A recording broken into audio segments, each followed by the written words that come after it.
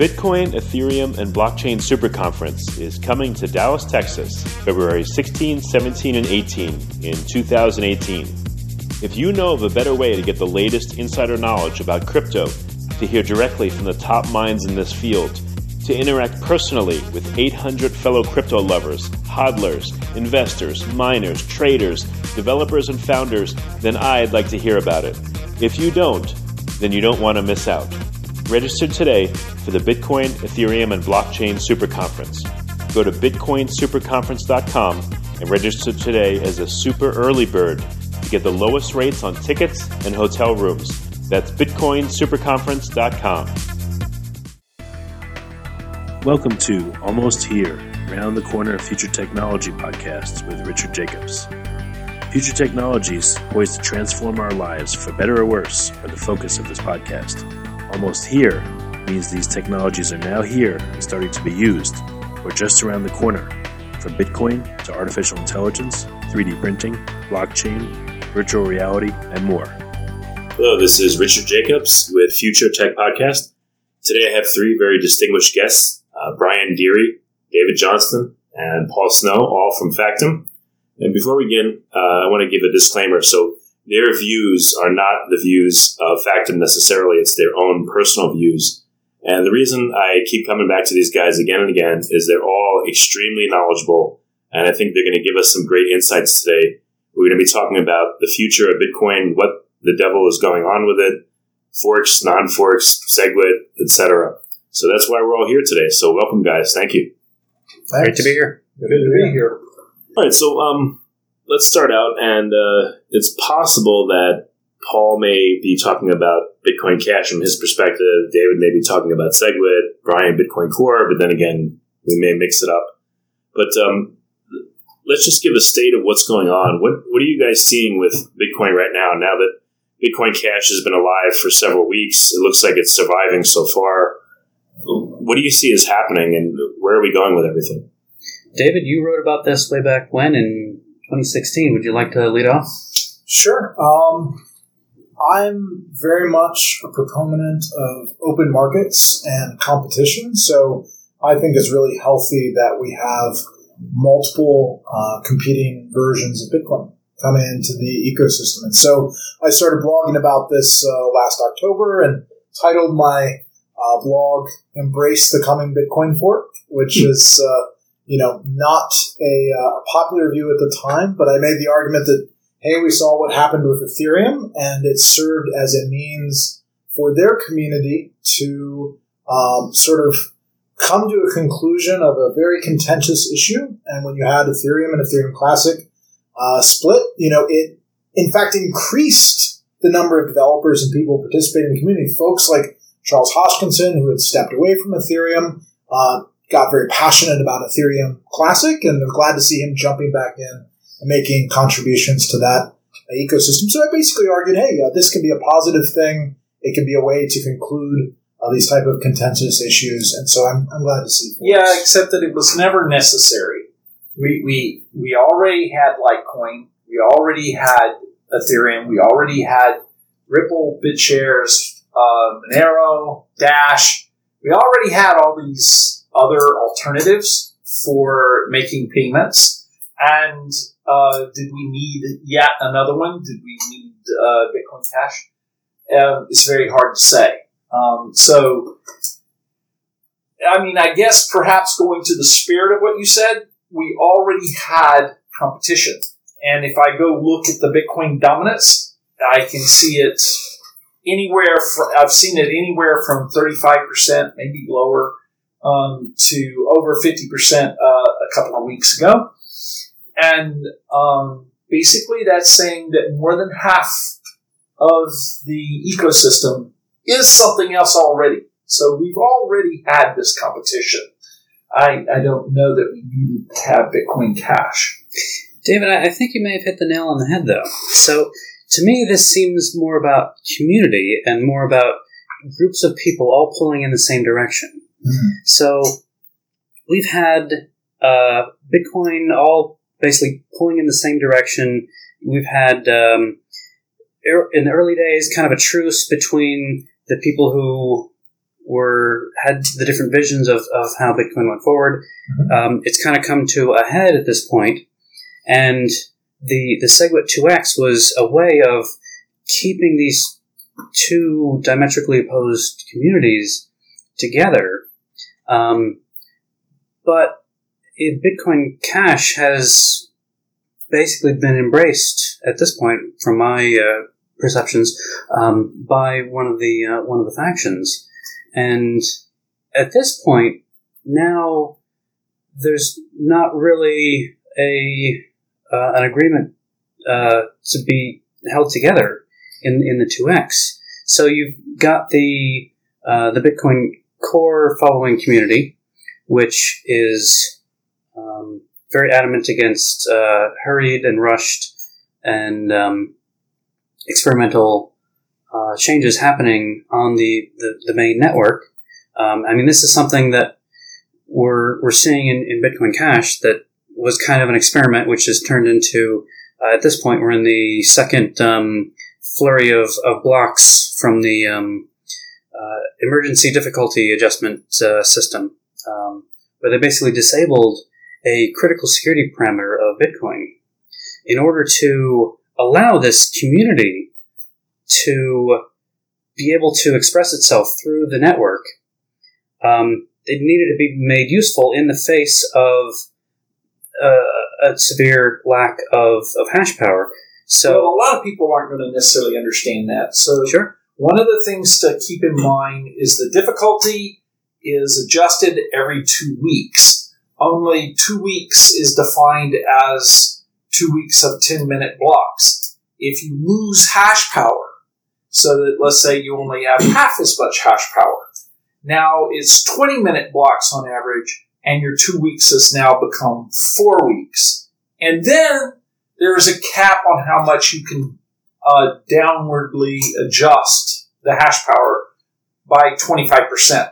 So I can scale that hash power down 25%, which means that after I've waited 4 weeks, I don't get all the way back to 10-minute blocks. I get back to 15-minute blocks or something. I haven't done the math. And the reason why I call this a critical security parameter is because this protects people who are isolated from the rest of the internet. Well, yes, I'm not arguing about the security parameter. I wanted to explain why Bitcoin Cash had to adjust this parameter, because when they forked off from Bitcoin, they did not bring all the hash power with them. Mm-hmm. And so left to Bitcoin as designed, your security parameter, it's very difficult to fork because one side of the argument or the other will have all the hash power, and the losing side, the miner fork, simply doesn't progress forward because the difficulty stalls them. The difficulty can't be adjusted very quickly. The miners don't find it profitable to mine. They abandon the miner fork and it just dies. But this is looking at it from too technical of a perspective. So back to David's argument, there's a community here. And so the community doesn't need to have a fully functioning blockchain during the period where it's garnering enough hash power and readjusting itself to get back to the usable state. Right, and that's why the community was happy with changing this parameter. They wouldn't necessarily, I don't know, I haven't looked at it that deep. They wouldn't necessarily want to have that parameter permanently able to deal with just vast drops of hash power, because that means that the Bitcoin Cash can be easily forked yet again and maybe again and maybe again, and that would just be worthless. Right. And so, can you interject and bring us back in a different direction for a second? Sure. Paul, what you were saying about, there are all these other tokens already. Why now is this a big deal? I think it's tied up in the name. There's been a big fight and people screaming, don't call it Bitcoin Cash, call it Bcash. And I think one of the final prizes that Bitcoin has is its name and its market dominance because of its name. And I think that all these potential forks and things like that, the biggest problem would be forking away that name, wrest in control of what's called Bitcoin. Yeah, Your comments on that? Yeah, except nobody owns the trademark, so there's no one that has standing in courts to stop people from calling whatever they want to call Bitcoin. And so the project gets to name themselves, and the detractors get to call them Bcash if they want. But unfortunately for the detractors, somebody else decided to actually launch a Bcash, which isn't Bitcoin Cash, and so now you're left with ambiguity. You have a project that claims to call themselves Bitcoin Cash. You have the core supporters who want to call it Bcash, and you've got some third party that came along to launch a new token that has nothing to do with Bitcoin, and they're calling it Bcash. It's a fork of Zcash. Is it? Yeah. Is it really? Yeah, absolutely. Oh, wow. But I do want to build on what you're saying, Brian. I agree it's absolutely about communities. And I think what we're seeing here is there are three distinct communities. First, there are those that absolutely are ardently opposed to SegWit for whatever reason. They believe it's different from the original vision of Bitcoin. And so that's a distinct community that created Bitcoin Cash. And then you've got a community that's very dedicated to avoiding hard forks, taking what they see as risky behavior. And I would say that's the Bitcoin core folks. But there's another community that people don't talk about. And I believe when Eric Voorhees and others say this is the silent majority, I would agree. Because just to make myself clear, I'm in favor of SegWit. I see no big technical reason it shouldn't be embraced. I'm in favor of bigger blocks. I see no strong arguments that they shouldn't be embraced.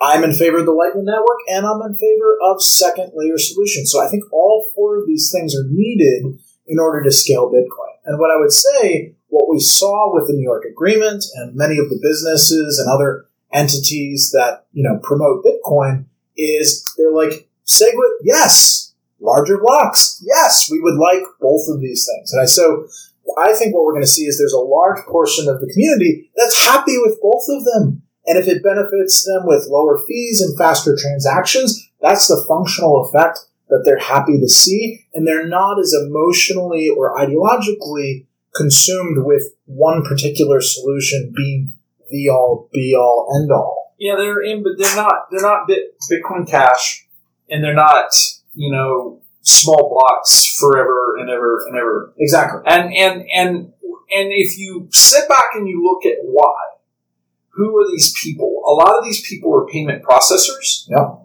And to get back to your idea about name, they want it to be Bitcoin. They don't really want it to be Bitcoin Prime or Bitcoin Double Prime or, Bitcoin Episode 3. Or Bitcoin Dark, which has been around for several years. Oh, yeah.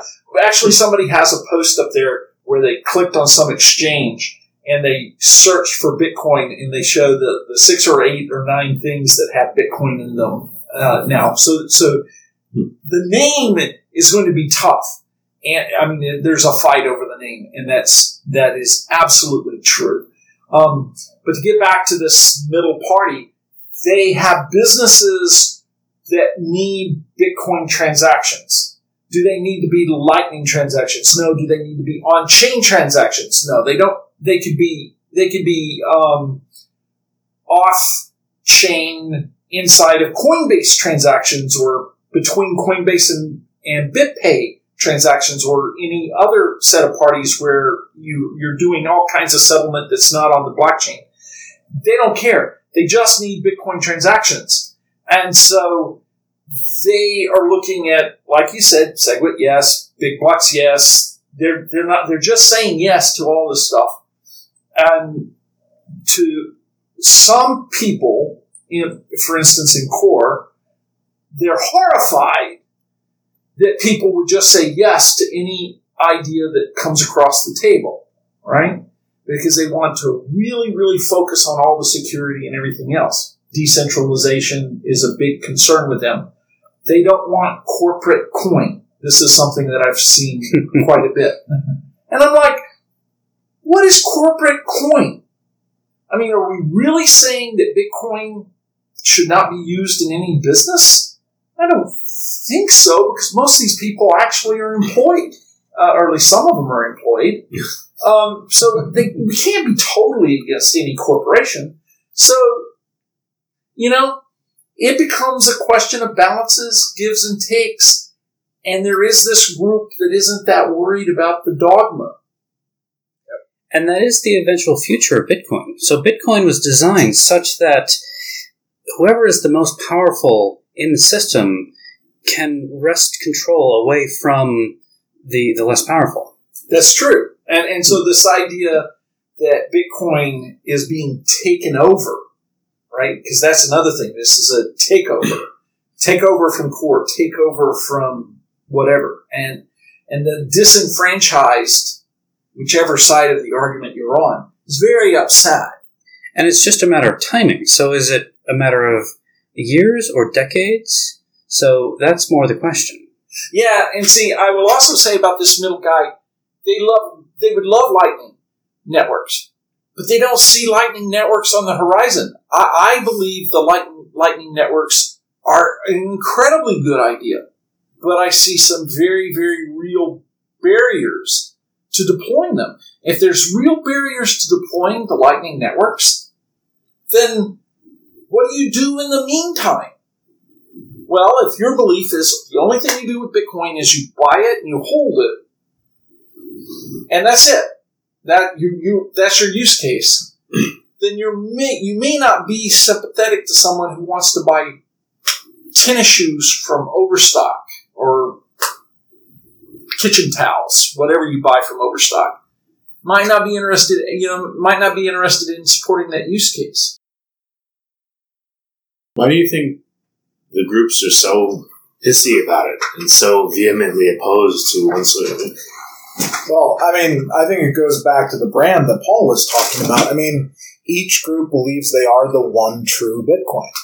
All will reference Satoshi in different quotes and say, Satoshi defined this as electronically signed signatures, and if we move away from that, in full signatures, then that's a betrayal of the, what Satoshi set up. And so they each see themselves as the Bitcoin community, and that's the pushback that all of those folks would give to, well, there's Dash and other things. They're like, no, I'm a Bitcoiner. This is my community. I've been here for years, and they feel real ownership of that brand and of that identity. Or at least membership. Right. At least membership.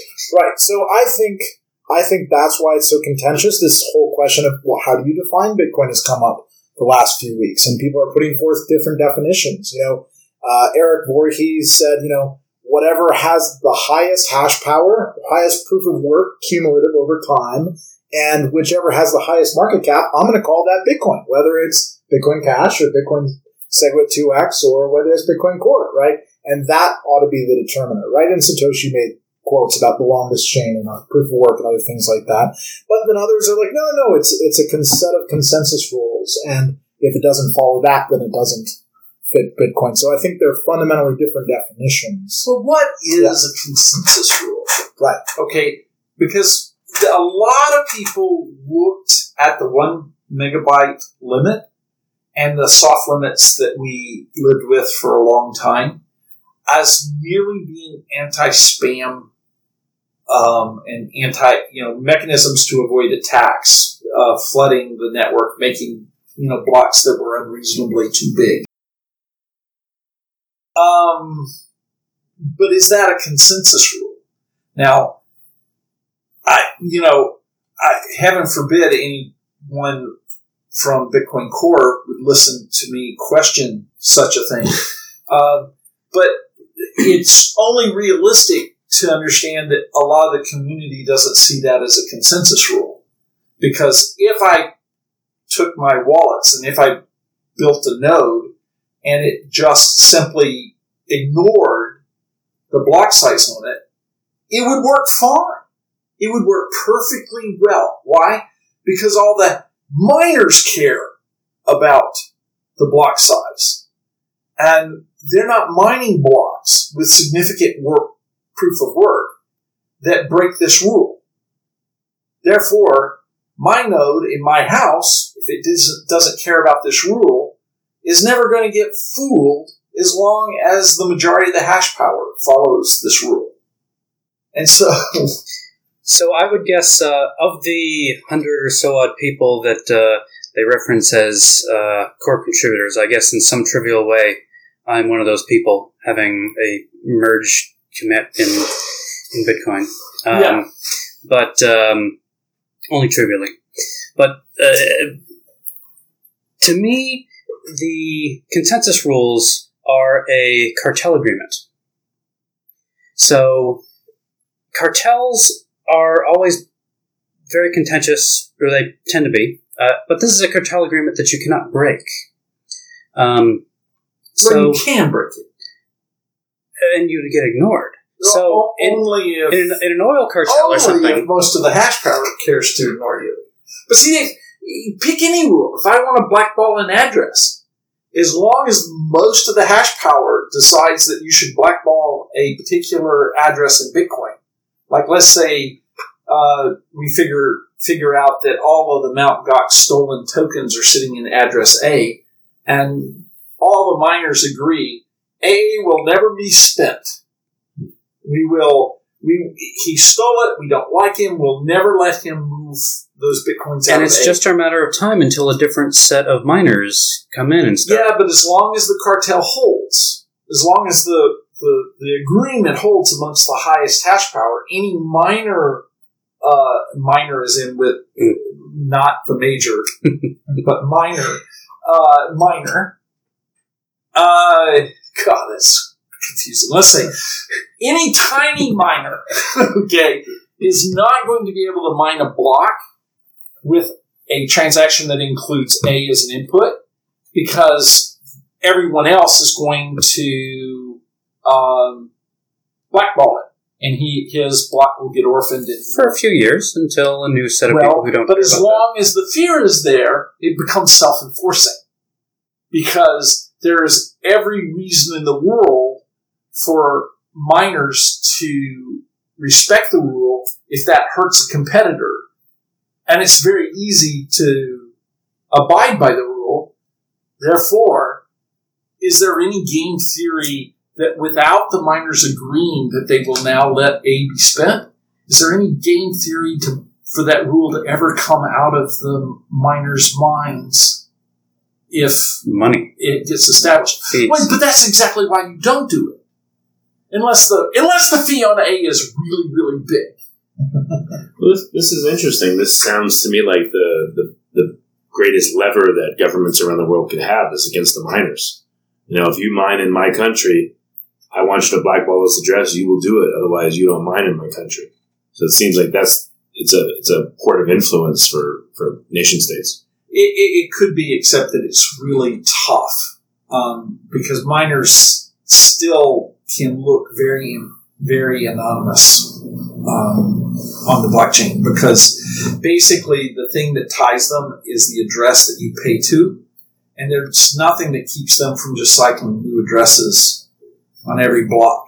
And so when they get a reward, it becomes a matter of tracking down who actually is spending that token, and you can do it. So I've argued on the last podcast I was on that eventually nation states would get into this business. There was a rumor a couple weeks ago about Russia, North Korea trying to mine Bitcoins to get some hard cash. And so let's say that North Korea starts getting all these Bitcoins. Now they're setting Bitcoin policy. There are going to be a lot of people around the world who are uncomfortable with North Korea setting Bitcoin policy, and will encourage the people that they pay taxes to dam up some rivers and steer Bitcoin network policy to help their own citizens. Well, that's in Russia also announced that they were going to invest into mining. So there are these nation states, and the question becomes, what happens? You know, we have contention between Bitcoin Core, SegWit, Bitcoin Cash. What happens when those arguments start being made by North Korea, Russia, Israel, the U.S.? I would conjecture that the people that we find on the other sides of this debate in 5 or 10 years are going to be the good old guys who are down there in the trenches with us when the big boys start coming in and start pushing around Bitcoin network policy. Well, maybe that's where the rest of the crypto space comes in, because if Bitcoin begins to be dominated by nation states, then where do you go? Well, it turns out that we do have these other alternatives, and maybe we spin off yet another Bitcoin with a different proof of work, and try to manage to keep it independent, but I don't know. But I do want to bring it back to the practical a little bit, because in order to get to that future state of having worldwide adoption and usage, I think one of the reasons that Bitcoin SegWit 2x is still very important is because I don't believe one scaling solution alone is going to do it. As we've seen, SegWit has just activated. Hooray! It's here, which is great. But what people don't account for is its effects will only come in over time as people create SegWit addresses, as they move money to those SegWit addresses, and then eventually when they move them from those addresses, you'll get a reduction in the size of the signature. But until that point, there'll be a huge lag that may be months or even years where legacy addresses are converted into this new format. And because of that, I see no substantial difference in the backlog of the mempool. I see no substantial difference in the short-term fees being reduced. And so I think the community that wants SegWit but also wants 2x is a means of alleviating some of that backlog. In the meantime, while we're waiting for SegWit to come into full effect, while we're waiting for the Lightning Network, to Paul's point, and we're waiting for second layer solutions. So I see it as a very practical middle ground that's very attractive to these businesses and folks that are involved in the New York Agreement because, hey, this gets us further down the line.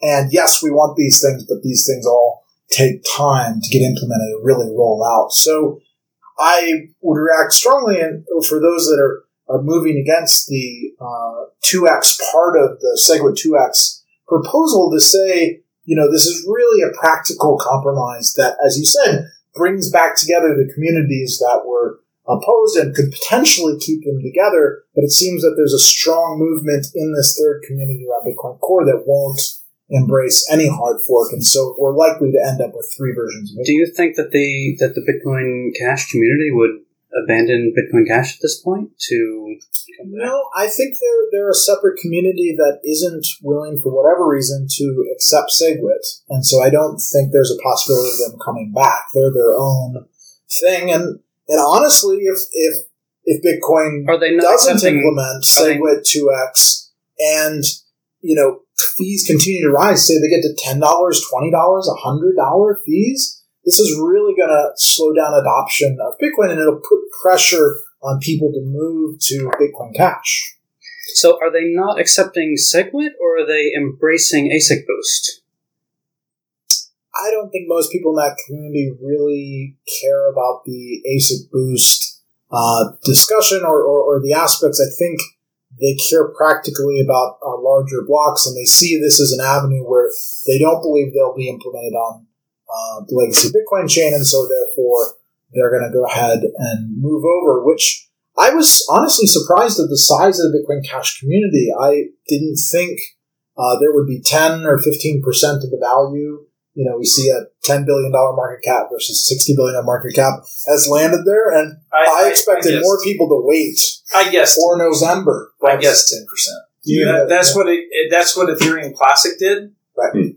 And that's not a good reason to think that Bitcoin Cash would hold 10%. Mm-hmm. But it was the best guess I had. It was the only model I had, and here it is, 15. Well, it's bounced around. It's been below and it's been above, and I think it's kind of faded in some sense to be about 10%. Now, that kind of blows the idea that this is really motivated by ASIC Boost, because it's a tiny percent of the market relative to Bitcoin. In other words, who tries to protect their interest in a technology by yielding 90% of the market? You know what's interesting is I don't even know if there is a Bitcoin Cash community. It looks like it was almost a solo actor that said, all right, buy a BTC, we're doing this. And then I think people just jumped on for speculation reasons. I don't think that there's even a community around it. I think they're like, hey, there's money here. We'll go hang out here. I wouldn't say that. I mean, we've seen a big bifurcation, and this is something that I highlighted in my blog post. We've seen a bifurcation of the communication channels because of either real or perceived censorship on the part of our Bitcoin and Bitcoin Talk, where people, at least about 20% of the Reddit users anyway, have moved to our BTC and expressed, views of bigger blocks and being very open to that.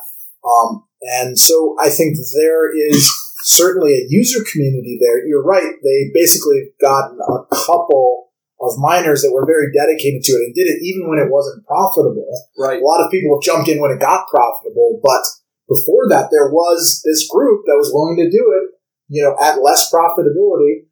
And there were lots of exchanges that lined up very quickly. 5 or 6 exchanges immediately announced they'd support Bitcoin Cash. So I think any community that has a few miners, a few exchanges, and a dedicated group of people that see a particular philosophy will absolutely stick around.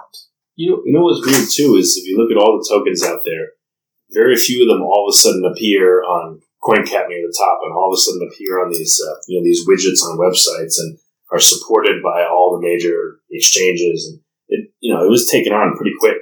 It's weird. It seemed to have gravitas far above any other coin. I think just because of the name. Well, no, it's because of the inaction bias. So, pretty much everyone who had Bitcoins now has the Bitcoin Cash, and in ratio to their holdings. Exactly. So if you had a whole lot of Bitcoin, whether you liked it or not, you're suddenly invested in Bitcoin Cash. And you're contributing to that market cap. And if you do nothing, you're continuing to contribute to that market cap. And the day after Bitcoin Cash went live, Bitcoin, if I combine the two, went over $5,000. Because I take what Bitcoin's price was and I add it to Bitcoin Cash, which I had both tokens, I'm at over $5,000. And now, we're still there. We're still hovering around $5,000. So that was a big boost in value. It's very hard to ignore. Right. And you can trade it.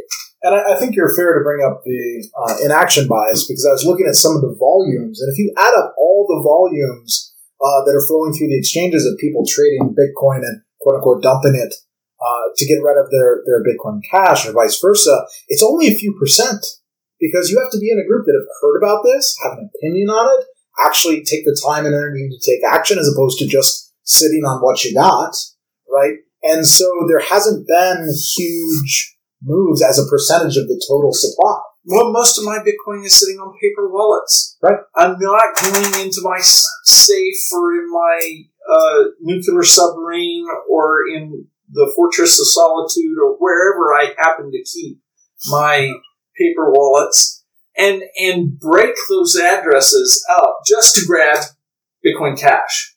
Just, there's got to be a lot of people like me that would rather just hold it all, right, knowing that they're holding it all. Knowing that it might go away or it might become the new Bitcoin. Who knows? I don't know, but I'm equally invested in both. Yep. I held all of mine of both. That's what I did when Ethereum and Ethereum Classic happened. And I think a lot of people are in that, but which I think is part of why this November event may be, to your question, very contentious, because people are again fighting over the Bitcoin brand. Well, that one's going to be very different. Oh yeah. It's going to be different as long as SegWit 2 does not put in protections from replay attacks. Mm-hmm. Then it's effectively an attempt to bend the main chain in a direction. And if they really do have all the mining hash power, which, people will argue just because the miners are signaling doesn't mean that they're necessarily on board, okay? And there's an action bias there. They actually have to update their miners to be on board, and there's nothing that says that they've done that. Okay? So, but if they do, let's say two scenarios, three scenarios. SegWit 2 has 95% of the hash power. Bitcoin Core dies. That's the thing. That's the thing, though. So it still has a very rabid community. So you've got what do rabbits have to do with anything?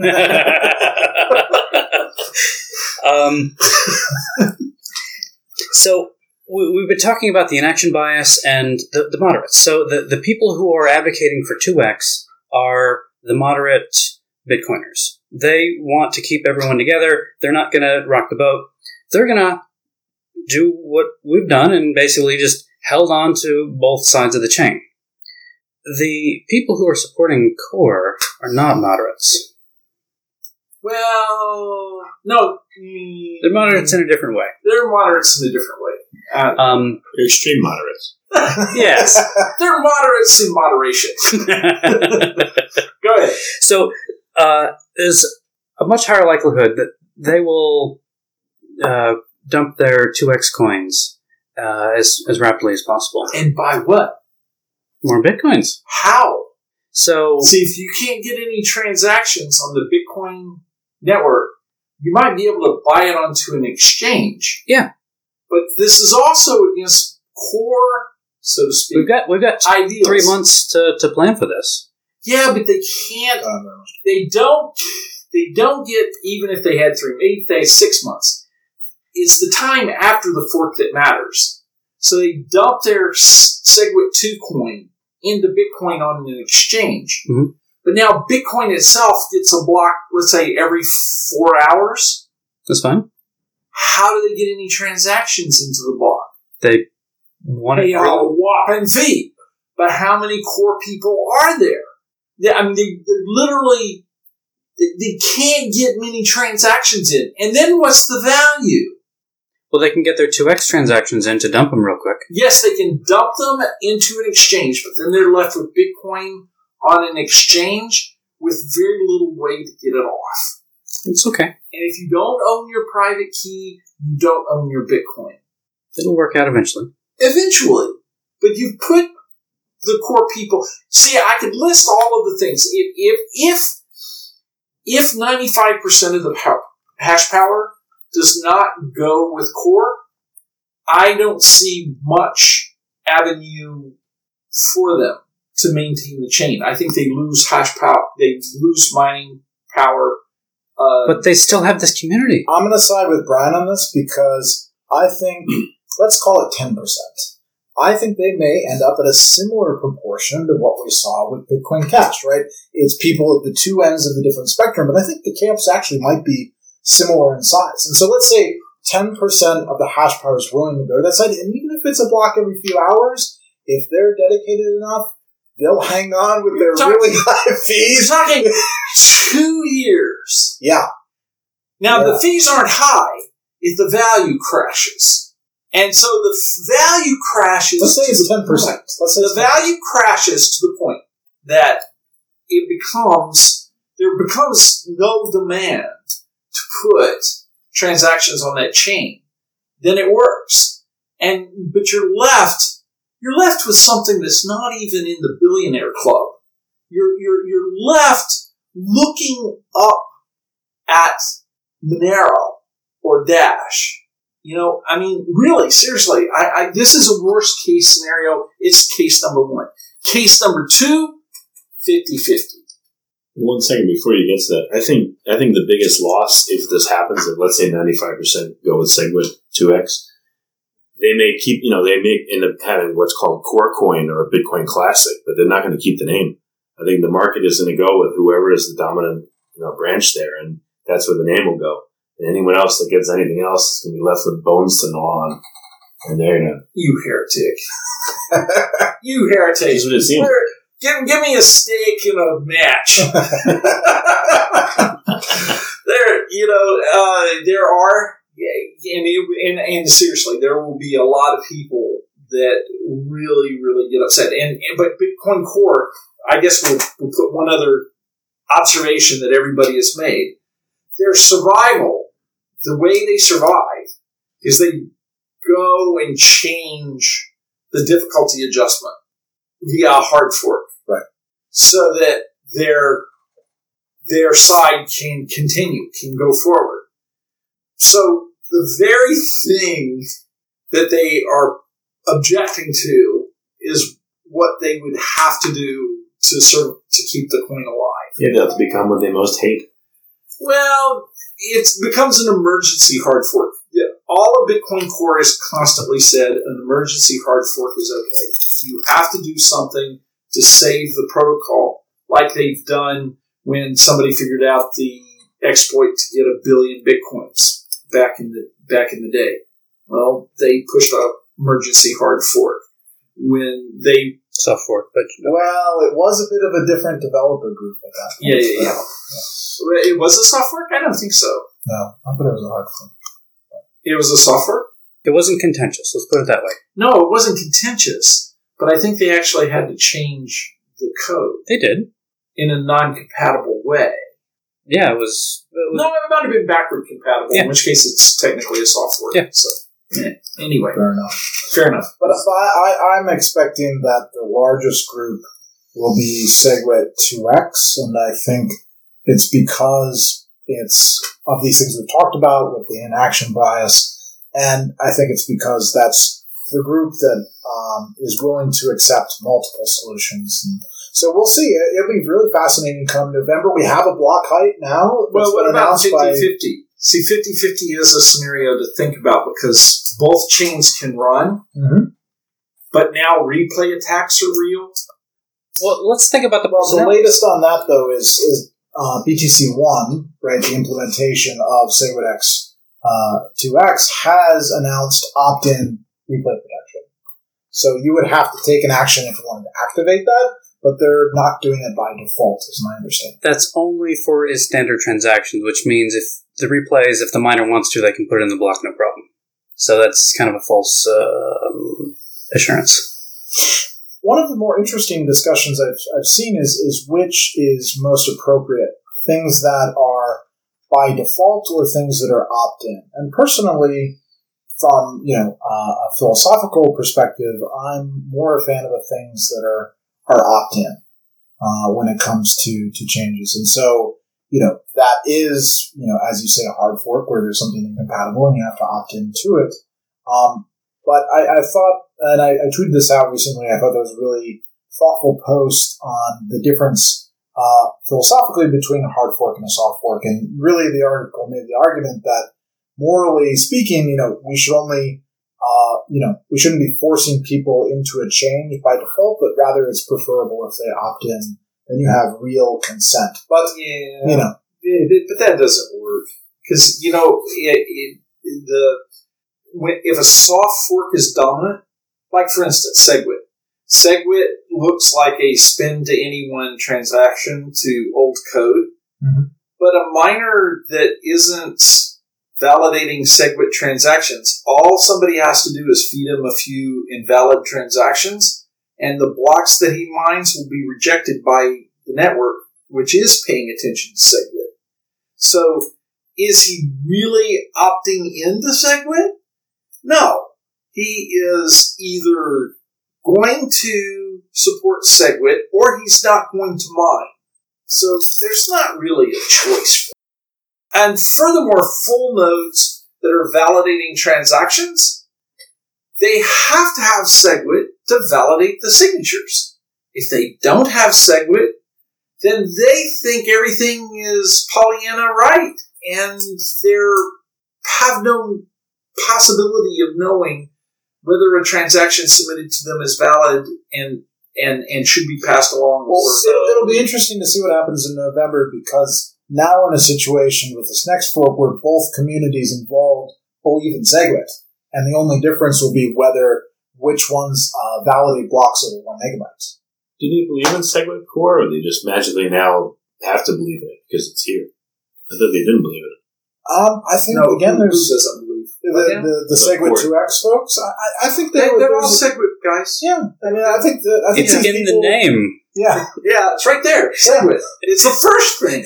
and no, I think that's really important because there was a gap in trust in the community for a very long time, where people were afraid, if we activate Segwit, how do we know if the second part will get activated?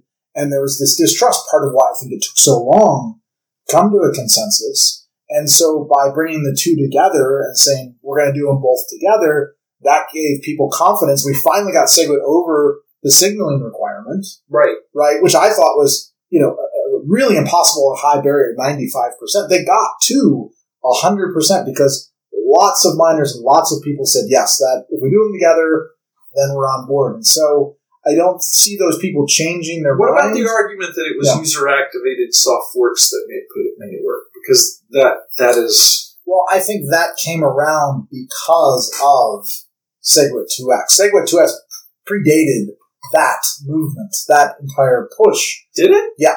And which, in turn, there was a movement in response to the soft fork folks that said, we're going to activate it now before the date that they've published. Like, this was a series of events. Yeah. First, it was the New York agreement, and then there was the push by a lot of folks to do unilateral soft fork, and then there was the push to, well, if they're going to do it at first, we're going to activate it before the first, and we're going to put Segwit into place, and so it'll nullify this change. That was the series of events. Mm-hmm. And so I very much your memory? I very much give credit to Jeff for helping bring this thing together. Jeff Garzik really, with his proposal for Segwit X2 and the implementation of BTC1, in order to bring all this to a head, I give him credit for getting us there. No good deed goes David, I know, right? David, here's some bar soap. Wash your mouth out, man.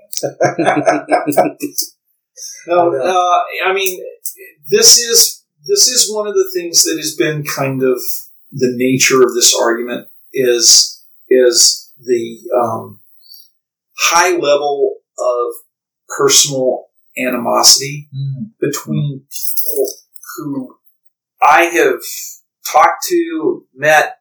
They're all decent people with very, very, very different ideas. I mean, Luke Jr., for example, the name that tends to come up when people think about animosity, is a very, very nice guy. And he's just very dogmatic about various things in Bitcoin. And he's not always wrong. His analysis, I mean, if you go look at some of the analysis of code that he's done, even that he did on Bitcoin Cash, it was good work. It was good analysis, and he wasn't wrong. But the animosity between people, and even the animosity between different camps and different philosophies, has gotten to the point where people can't talk.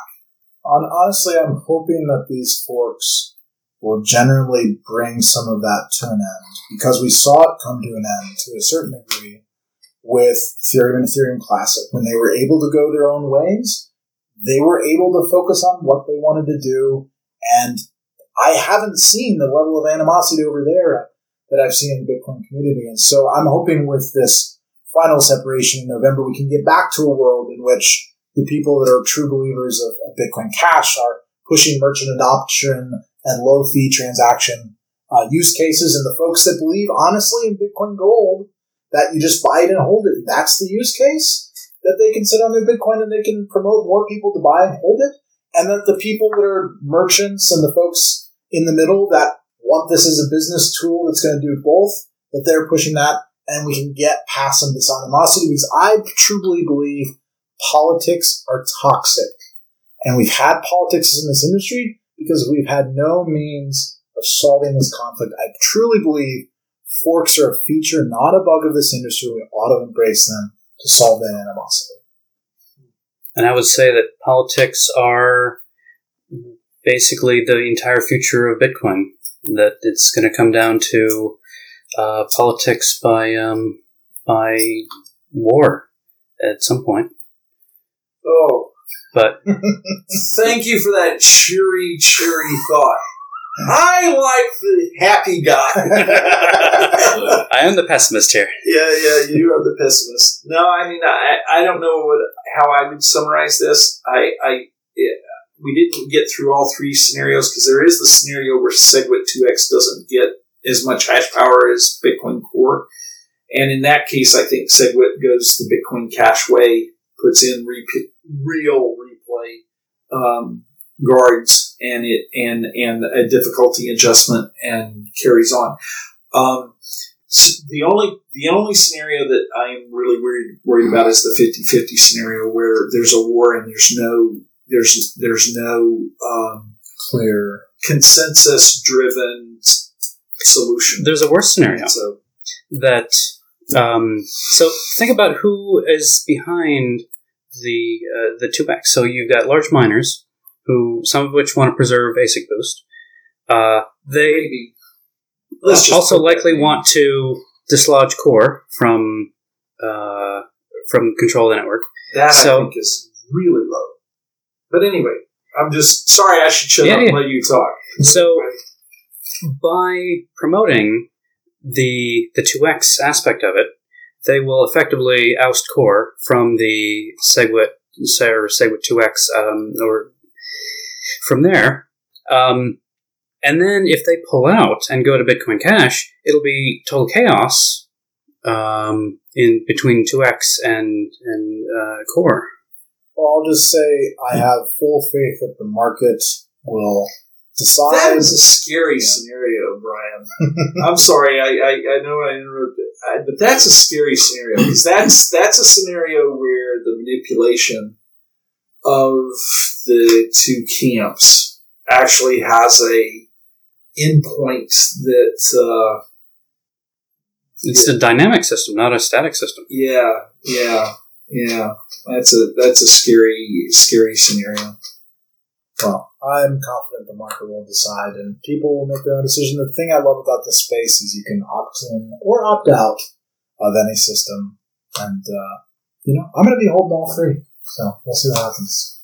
I think one last thing to mention is 20 years ago, the internet seemed like its own world and it wasn't a part of the quote-unquote real world. And I watched them merge legally, socially, politically, and everything. Same thing I see happening with tokens, but it's much, much faster. And I think regulation and the interest of nation states are really going to squeeze everything into a channel of, if it's going to be widely adopted, Bitcoin or whatever other tokens, they're going to have to get much closer to what our current systems allow regulation-wise. And I think that's going to kind of pressure this whole and shape how this all develops.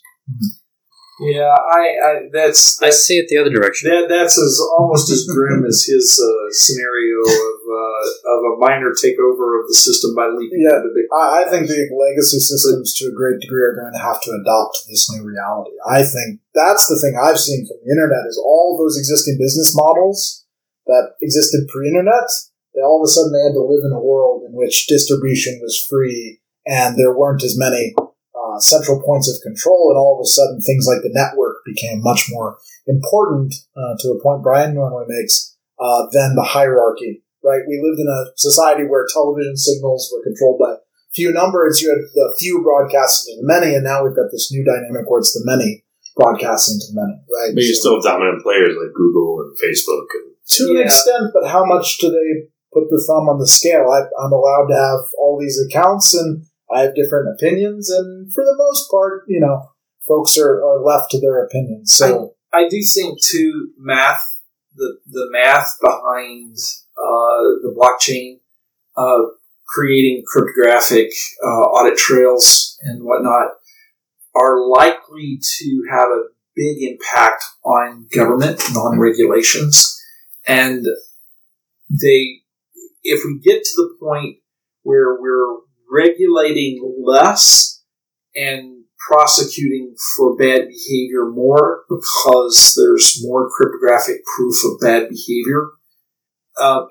Please understand, the whole point of regulation really is how do I figure out that there is a possibility of bad behavior here and eliminate it before it occurs, right? But if the bad behavior cannot be hidden, then you can get away with a lot less regulation and more slapping people for bad behavior after the fact. And the people that are most likely to offend know they're going on record as they offend.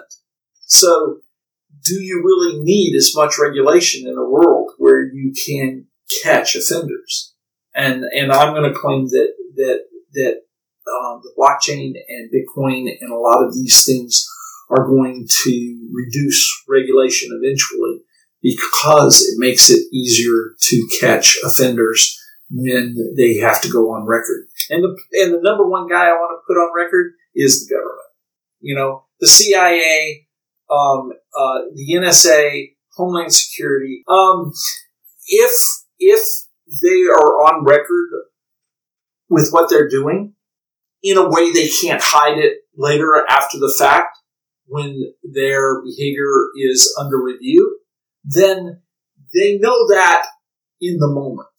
And so without compromising our ability to keep secrets in the moment and without compromising our ability to act in the best interest of our country, we can still hold in a prior world, untouchable characters. We can hold them accountable. And I think that is a good scenario behind the cryptocurrency, and I hope is the one that plays out.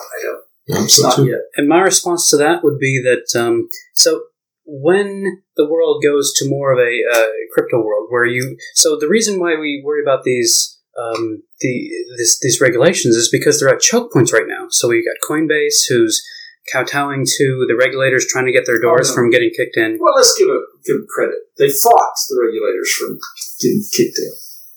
They didn't push back. And they will continue to. Yes. Poloniex, those guys can be found, and they have to. So once we get to a world of decentralized exchanges, and then once people start getting paid in cryptocurrencies. So, for example, one of the Bitcoin.com companies, Blockchain.info, they pay all their employees in Bitcoin. There's no reason to have any banking or any go through any choke points. So once that becomes more of how the world works, where these employees can then pay their bills and live their life, now we don't have to worry about these choke points. And the regulation kind of turns more into a self-regulation and a reputation-based system of having mass protect you. That's where I'm hoping we're headed, is we move more to decentralized systems, and there are no custodians. And, credit to Eric Voorhees and the Shapeshift team for what they've done to remove the need for accounts when it comes to their exchange, right? They had an attack and no customers lost funds. Like, that's incredible. Like, they're the anti-Mt. Gox, right? And so by removing that custodianship, all of a sudden, to Paul's point, well, you don't need the regulation on them that you would on a custodian, right? And that's the outcome. So that's what I'm hoping for. I hope that's what happens, and it'll just move the choke points in the way of progress. The Bitcoin, Ethereum, and Blockchain Super Conference is coming to Dallas, Texas, February 16, 17, and 18 in 2018. If you know of a better way to get the latest insider knowledge about crypto, to hear directly from the top minds in this field, to interact personally with 800 fellow crypto lovers, hodlers, investors, miners, traders, developers, and founders, then I'd like to hear about it. If you don't, then you don't want to miss out. Register today for the Bitcoin, Ethereum, and Blockchain Super Conference. Go to bitcoinsuperconference.com and register today as a super early bird to get the lowest rates on tickets and hotel rooms. That's bitcoinsuperconference.com. You have been listening to Almost Here, Around the Corner Future Technology podcast with Richard Jacobs. Subscribe to this podcast, post a review to discover more future technologies that are poised to transform our lives for better or worse, such as Bitcoin, artificial intelligence, 3D printing, blockchain, virtual reality, and more.